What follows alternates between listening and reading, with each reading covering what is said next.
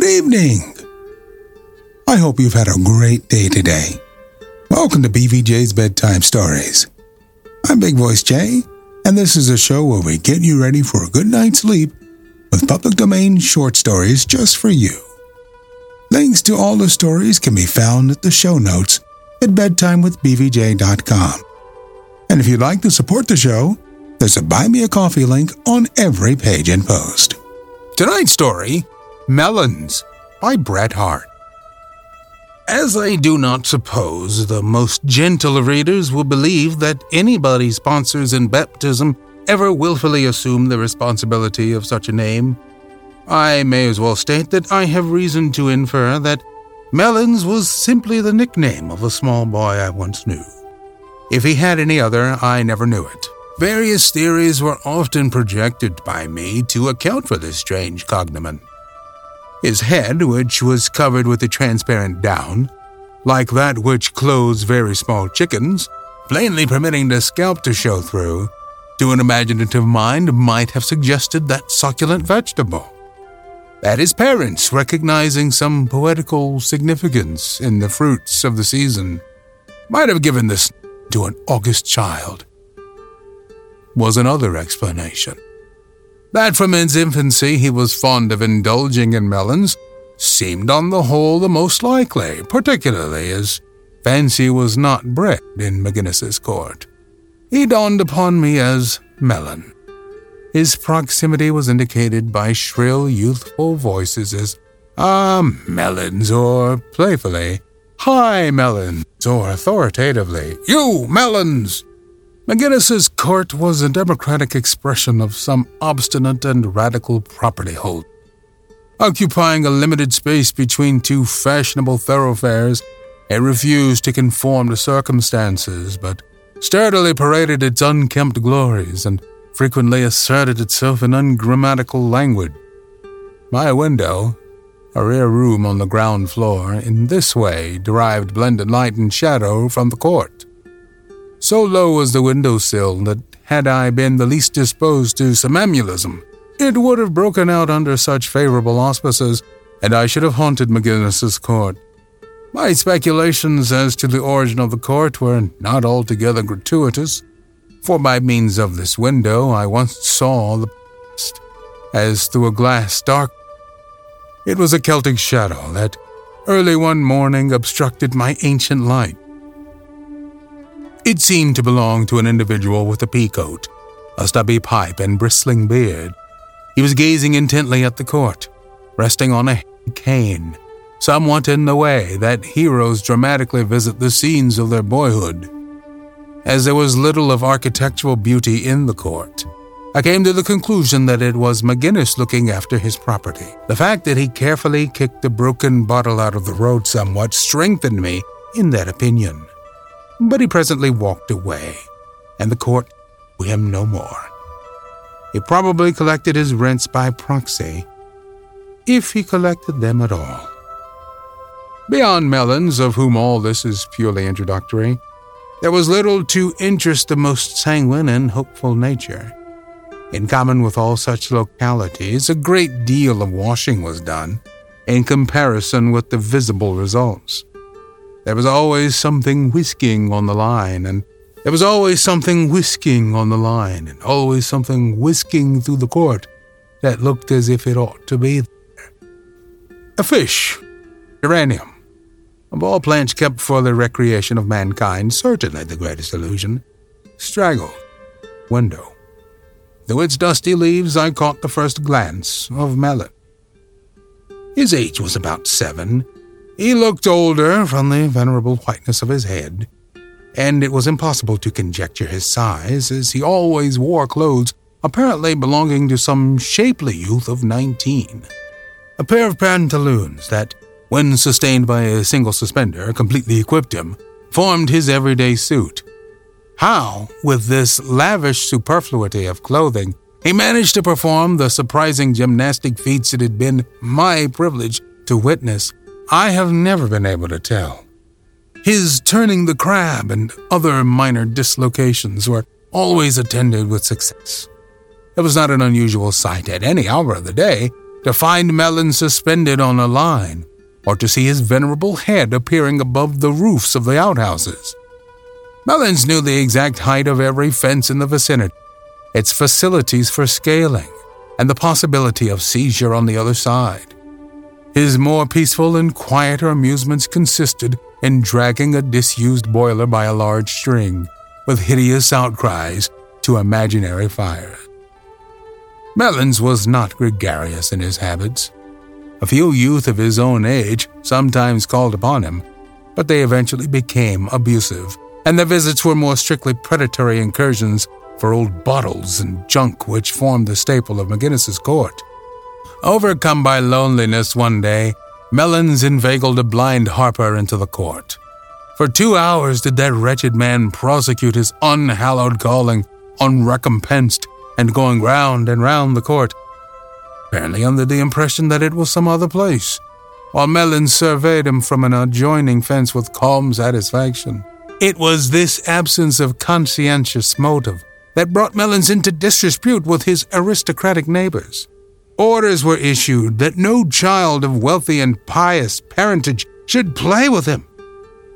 This mandate, as a matter of course, invested Melons with a fascinating interest in them. Admiring glances were cast at Melons from nursery windows. Baby fingers beckoned to him. Invitations to tea, on wood and pewter, were lisped to him from aristocratic backyards. It was evident he was looked upon as a pure and noble being, untrammeled by the conventionalities of parentage, and physically as well as mentally exalted above them. One afternoon, an unusual commotion prevailed in the vicinity of McGinnis's court. Looking from my window, I saw Melons perched on the roof of a stable, pulling up a rope by which one, Tommy, an infant scion of an adjacent and wealthy house, was suspended in midair. In vain, the female relatives of Tommy congregated in the backyard, expostulated with Melons. In vain, the unhappy father shook his fist at him. Secure in his position, Melons redoubled his exertions, and at last landed Tommy on the roof. Then it was that the humiliating fact was disclosed that Tommy had been acting in collusion with Melons. He grinned delightedly back at his parents, as if by merit raised to that bad eminence. Long before the latter arrived, that was to succor him, he became the sworn ally of Melons, and, I regret to say, incited by the same audacious boy, chapped his own flesh and blood below him. He was eventually taken, though, of course, Melons escaped. But Tommy was restricted to the window after that, and the companionship was limited to "Hi, Melons," and "You, Tommy," and Melons, to all practical purposes, lost him forever. I looked forward to see some signs of sorrow on Melons' part. In vain. He buried his grief, if he somewhere in his one voluminous garment. At about this time, my opportunities of knowing Melons became more extended. I was engaged in filling a void in the literature of the Pacific Coast. As this void was a pretty large one, and as I was informed that the Pacific Coast languished under it, I set apart 2 hours each day to this work of filling in. It was necessary that I should adopt a methodical system, so I retired from the world and locked myself in my room at a certain hour each day after coming from my office. I then carefully drew out my portfolio and read what I had written the day before. This would suggest some alterations, and I would carefully rewrite it. During this operation, I would turn to consult a book of reference, which invariably proved extremely interesting and attractive. It would generally suggest another and better method of filling in. Turning this method over reflectively in my mind, I would finally commence the new method, which I eventually abandoned for the original plan. At this time, I would become convinced that my exhausted faculties demanded a cigar. The operation of lighting a cigar usually suggests that a little quiet reflection and meditation would be of service, and I always allowed myself to be guided by prudential instincts. Eventually, seated by my window, as before stated, Melons asserted himself. though our conversation rarely went further than, "Hello, mister," and "Ah, Melons," a vagabond instinct we felt in common, tied a communion deeper than words. Thus time passed, often beguiled by gymnasts on the fence or line, always with an eye to my window, until dinner was announced, and I found a more practical void required my attention. An unlooked-for incident drew us in closer relation. A seafaring friend just from a tropical voyage had presented me with a bunch of bananas. They were not quite ripe, and I hung them before my window to mature in the sun of McGinnis's Court, whose forcing qualities were remarkable. In the mysteriously mingled odors of ship and shore which they diffused throughout my room, there was lingering reminiscence of low latitudes. But even that joy was fleeting and evanescent. They never reached maturity. Coming home one day, as I turned the corner of that fashionable thoroughfare before alluded to, I met a small boy eating a banana. There was nothing remarkable in that. But as I neared McGinnis's Court, I presently met another small boy, also eating a banana. A third small boy engaged in a like occupation obtruded a painful coincidence upon my mind. I leave the psychological reader to determine the exact correlation between the circumstance and the sickening sense of loss that overcame me on witnessing it. I reached my room and found the bunch of bananas was gone. There was but one that knew of their existence, but one who frequented my window, but one capable of gymnastic effort to procure them. And that was, I blush to say it, Melon. Melons the depredator, Melons despoiled by larger boys of his ill-gotten booty, or reckless and indiscreetly liberal. Melons, now a fugitive on some neighborhood housetop. I lit a cigar, and drawing my chair to the window, sought surcease of sorrow in the contemplation of the fish geranium. In a few moments, something white passed my window at about the level of the edge. There was no mistaking that hoary head, which now represented to me only aged iniquity. It was Melons, that venerable, juvenile hypocrite. He affected not to observe me, and would have withdrawn quietly. Humble fascination which causes the murderer to revisit the scene of his crime impelled him toward my window. I smoked calmly and gazed at him without speaking. He walked several times up and down the court with a half-rigid, half-belligerent expression of eye and shoulder, intended to represent the carelessness of innocence. Once or twice he stopped, and putting his arms their whole length into his capacious trousers, gazed with some interest at the additional width they thus acquired. Then he whistled. The singular conflicting conditions of John Brown's body and soul were at that time beginning to attract the attention of youth, and Melons's performance of that melody was always remarkable. But today he whistled falsely and shrilly through his teeth. At last he met my eye. He winced slightly, but recovered himself, and going to the fence, stood for a few moments on his hands, with his bare feet quivering in the air. Then he turned toward me, and threw out a conversational preliminary. "There is a circus," said Melons gravely, hanging with his back to the fence and his arms twisted around the palings. "A circus over yonder," indicating the locality with his foot, "with horses and horseback riders. There's a man what rides 6 horses to onct, 6 horses to onct, and nary a saddle." And he paused in expectation. Even this equestrian novelty did not affect me. I still kept a fixed gaze on Melon's eye, and he began to tremble and visibly shrank in his capacious garment. Some other desperate means, conversation with Melons was always a desperate means, must be resorted to. He recommenced more artfully. "Do you know carrots?"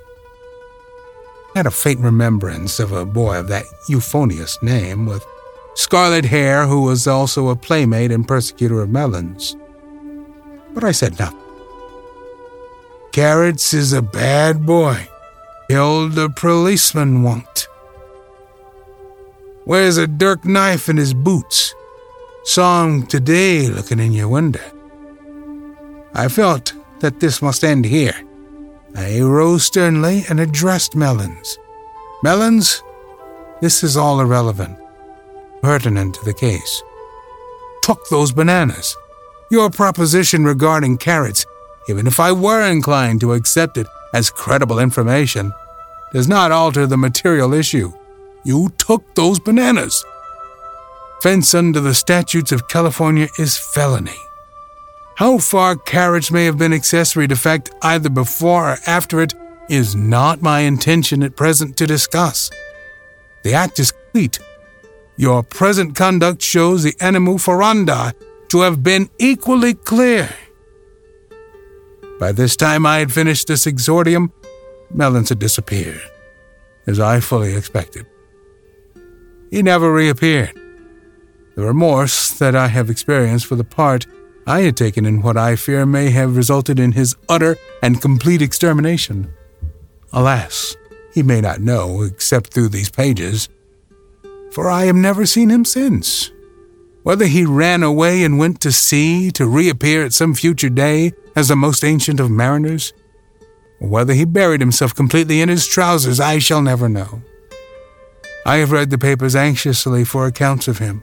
I have gone to the police office in the vain attempt of identifying him as a lost child, but I never saw him or heard of him since. Strange fears have sometimes crossed my mind that his venerable appearance may have been actually the result of senility, and that he may have been gathered peacefully to his fathers in a green old age. I have even had doubts of his existence, and have sometimes thought that he was providentially and mysteriously offered to fill the void I have before alluded to. In that hope, I have written these pages. We're always on the hunt for great stories like this one to feature on the show. If you have any story suggestions, please email bbj@bigvoicej.com. We've got a YouTube channel with selected stories from the show. Go to tiny.cc/bbjbedtime. Don't forget to leave us a review on Apple Podcasts. It helps to spread the word that we're putting people to sleep every single night. And if you'd like to support the show, there's a Buy Me a Coffee link on every page and post. Thank you so much for listening. Good night. Diamond Club hopes you have enjoyed this program.